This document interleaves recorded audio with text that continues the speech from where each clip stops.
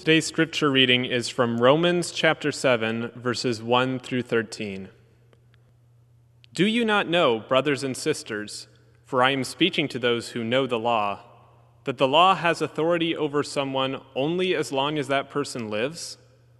For example, by law, a married woman is bound to her husband as long as he is alive. But if her husband dies, she is released from that law that binds her to him.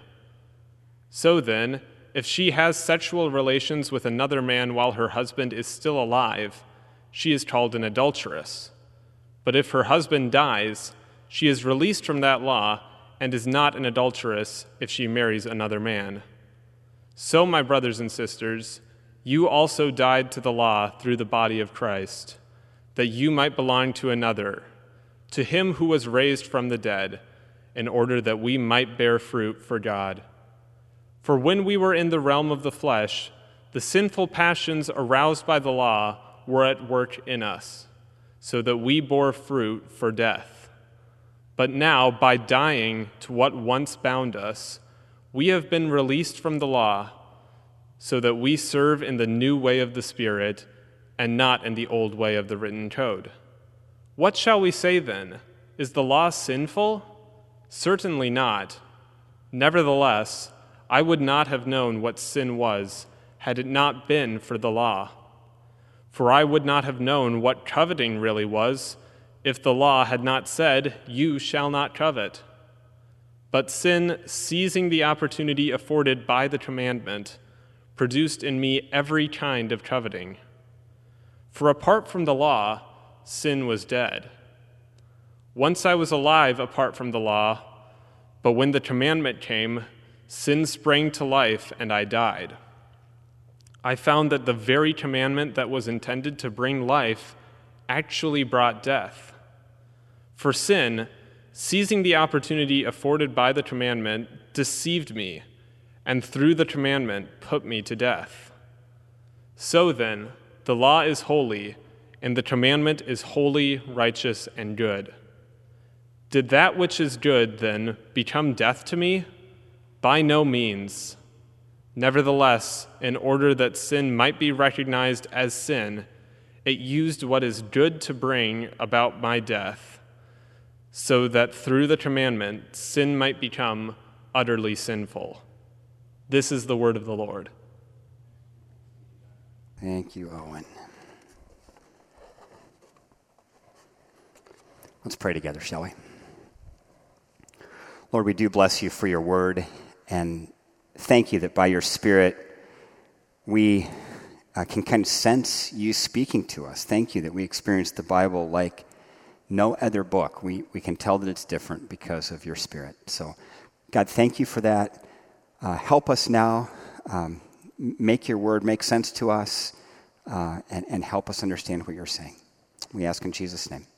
Amen. Amen. Well, we're continuing in a sermon series called Unashamed of the Gospel. It's a series that's taking us through Paul's letter to the Romans, and it has turned into kind of an extended thing. We did the first 4 chapters of Romans last fall, and this fall looking at chapters 5 through 8. And as Owen just read for us, we're, of course, today focused on the first half of Romans chapter 7. And this whole chapter 7, is really focused on unpacking the place of God's law in Christian discipleship. And when you hear me say that, you think, oh no, here comes a bookish, boring sermon. I hope that's not true. You can tell me after the fact. But this really is a crucial element of understanding what our faith in Jesus actually means for our lives. This comes up a lot more often than you think. As a church, we're trying to read through the Bible in a year, and I know that some of you are continuing to do that. And you understand when you try to read through the Bible in a year that when you look back, you spent a lot more time reading the Old Testament than you did reading the New Testament.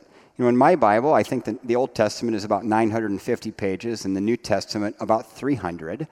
So when you read the whole thing, you spend 75% of your time in the Old and 25% in the New.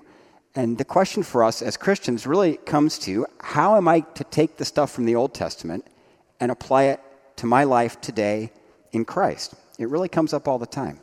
And in this letter to the Romans, Paul talks about God's law. He actually uses the word law 51 times in this letter. And when he uses that, the vast majority of the time he's referring to Jewish law, meaning the law of God given to God's people through Moses and recorded in the first 5 books of the Bible. And in Romans, Paul is assuming that his audience has a working knowledge of this law. He said that outrightly in the scripture we read today. Look at verse 1. Do you not know, brothers and sisters, for I am speaking to those who know the law. And his assumption is that his hearers know this. And this is a big part of what makes Romans so powerful. Paul is using the law as a reference point to explain what it is that Jesus has done for people. You can read through the entire letter to Romans and track Paul's references to the law. And if you do that, you realize very quickly that his comments about the law are not very complimentary. Right, he says things like this: the law reveals sin. The law condemns the sinner. The law defines sin as a transgression of something God has directed. The law brings wrath. And then this, in Romans chapter 5, verse 20, the law was brought in so that the trespass might increase. To which every faithful Jewish person said, "What? How can you possibly say that, Paul? Are you saying that God's law came to us so that sin might increase? What are you talking about? This makes no sense." See, almost everything Paul has said about God's law up to this point has been negative. And in the passage today, he says that in Christ, we died to the law and are released from the law. But again, Paul wrote all of this to those who know the law, to his Jewish audience. And it takes just a quick glance through the Old Testament to know that a big part of Jewish faith is knowing and loving God's law. Look at Psalm 119. Great peace have those who love your law, and nothing can make them stumble. So all this kind of makes it sound like Paul is against God's law, or maybe even that the way of Jesus is a way that opposes God's law somehow. But Jesus said this: "Do not think that I have come to abolish the law or the prophets. I have not come to abolish them, but to fulfill them." In this chapter, Paul's trying to say, hey, Christians, the law of God is very important, but let's all understand how it fits into our life in Christ. Because the path of following Jesus has a ditch on each side. And I want to keep your faith out of both of those ditches.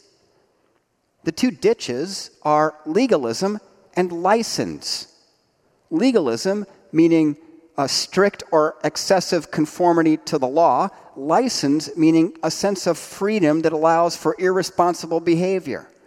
Now, the people who live by legalism imagine their relationship with God to depend on their obedience to the law, and they seek to be both justified and sanctified through the stuff that they do, by doing all the things on their religious checklist, getting it all right, and avoiding the stuff that's bad.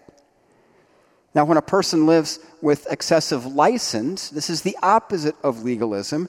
They go to the opposite extreme. They abandon any kind of religious code, moral code. Instead of over-focusing on the law, they ditch it, blaming it for their trouble and pursuing a life of freedom from it. So in the verses that we read today, Paul addresses both ditches, legalism and license. The first 6 verses are about legalism. And Paul's main point is that we've been released from the law in the sense of needing it for salvation. This is what he's getting at when he uses that illustration of marriage. He's saying it's like if you were married to your spouse. If your spouse was alive, it would be completely inappropriate to pursue another person. But if your spouse dies, we all understand that it would be okay to remarry. That would be just fine. That's not breaking any kind of law. And Paul's making that parallel.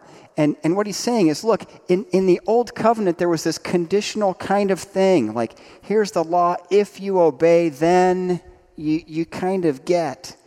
But in the new covenant, in the New Testament, God came to us in Jesus to fulfill not only his end of the covenant, but to fulfill our end of the covenant for us. So there's an entirely new way that is by grace and through faith, not based on conditional obedience.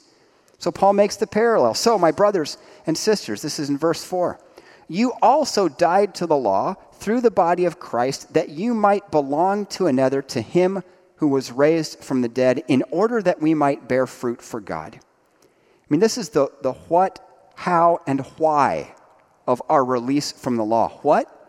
We died to the law and its demands on us. How? By being united with Christ in his death. We died through the body of Christ. Why? That we might belong to Jesus, get a new identity, belonging to God, and bear fruit for God. And so Paul concludes in verse 6, by dying to what once bound us, we have been released from the law, so that we serve in the new way of the Spirit and not by the old way of the written code. We don't make ourselves right with God by obeying the law. That's legalism. We don't make ourselves holy by obeying the law. That's legalism. In Jesus, the new way is the way of Holy Spirit-led service, not adherence to a religious code, that we have to get it right. It's the difference between desiring to follow a person because you love them and fulfilling an obligation to which you feel bound.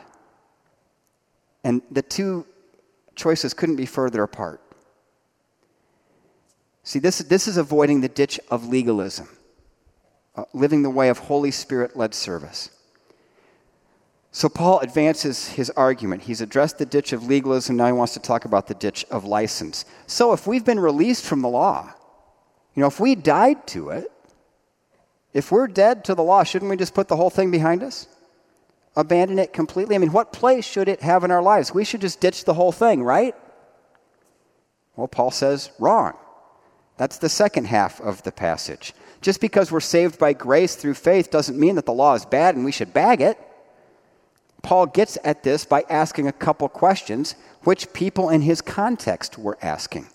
What shall we say then? Based on this idea that we've been released from the law, what shall we say then? Is the law sinful? Certainly not. And then later on in verse 13, did that which is good, meaning the law, then become death to me? By no means.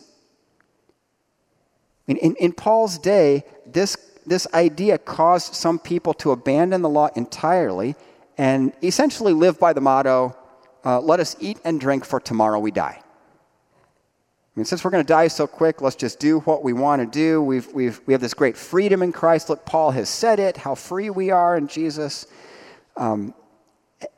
And this was not just a problem back then. This is a very real struggle for us right now. There are 21st century versions of this struggle with license or sense of excessive freedom. People who fall into the ditch of license, living with a sense of disdain for God's law and the moral guidance that it offers. The scripture tells us that in some way, God has written his law onto the heart of every human being. And in some way, there's a rebellion going on in us where we want to push that down and live in opposition to it, act like it's not there, and do what it is that we want to do. And culturally in our day, that seems to be manifest by living with the idea that the only real moral code by which we ought to live includes tolerating other people and accepting them. This kind of code that says, if it doesn't hurt someone else, you can do it. Your life is your own. You call the shots. The only thing you owe other people is your acceptance of them, which is largely interpreted as your approval of their choices. And this is the ditch of license, right? And it's a ditch for all of us. Christians can fall into this. If we begin to think that that sin that is so enticing to us, to which we've fallen before and we're enticed again, and if we kind of give up the struggle against it and don't pursue ways of being freed from it, we're driving our car down the road of faith and the wheels are getting over there toward the ditch. And you don't want to do that because people can get hurt when your car goes into the ditch. The ditch of license is a very real thing even for followers of Christ. It matters what we do. Sin has negative consequences. And what Jesus wants is for every human being everywhere to be free from sin, its penalty, its power, and its presence. That's why he came to do what he did. So, the ditch of legalism, the ditch of license. Those are the things to avoid. Those are the things that God's law, the ways they can be misinterpreted. So a real question remains. I mean, if following Jesus means avoiding the ditch on both sides, then how does God's law fit into our life as Christians? I mean, in our heads, we might not be thinking this thought as we go about our daily lives, like, well, God's law speaks to this, and how do I apply this in this situation now that I'm a follower of Christ? But this comes up. We actually confront this more often than we think. I mean, how is the Old Testament stuff binding on us today? In what sense should we think of it? What Paul is really saying here is that as Christians, we can live like Jesus did, in the sense that we can be free and in our freedom live as a law-fulfilling person. Meaning we're not in bondage to it, thinking we have to obey it to make ourselves right with God, nor do we abandon it, thinking that we're free from the law, free to do whatever we please. Christian freedom is a freedom to serve, not to sin. Right? And our service is guided by the Holy Spirit. Thus, the new way to serve. Right? Full of life, because we know that by God's grace and through faith, we've been united with Christ. We're no longer bound to the law because in Christ we've died to it.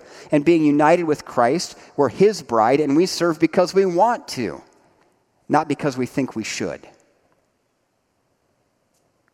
John Calvin had 3 great points on how to think about the law as a Christian. We could think about it as a mirror, as a curb, and as a guide. Mirror, the law mirrors God's righteousness and reveals human sinfulness. As a curb, in the sense that the law restrains evil until the final judgment. It's not perfect, but it does restrain human wrongdoing. And as a guide, because the law guides us toward a life which is pleasing to God. So this is the place of God's law for the follower of Jesus. We reject legalism and the self-righteousness it assumes. And we reject license and the freedom to sin it assumes.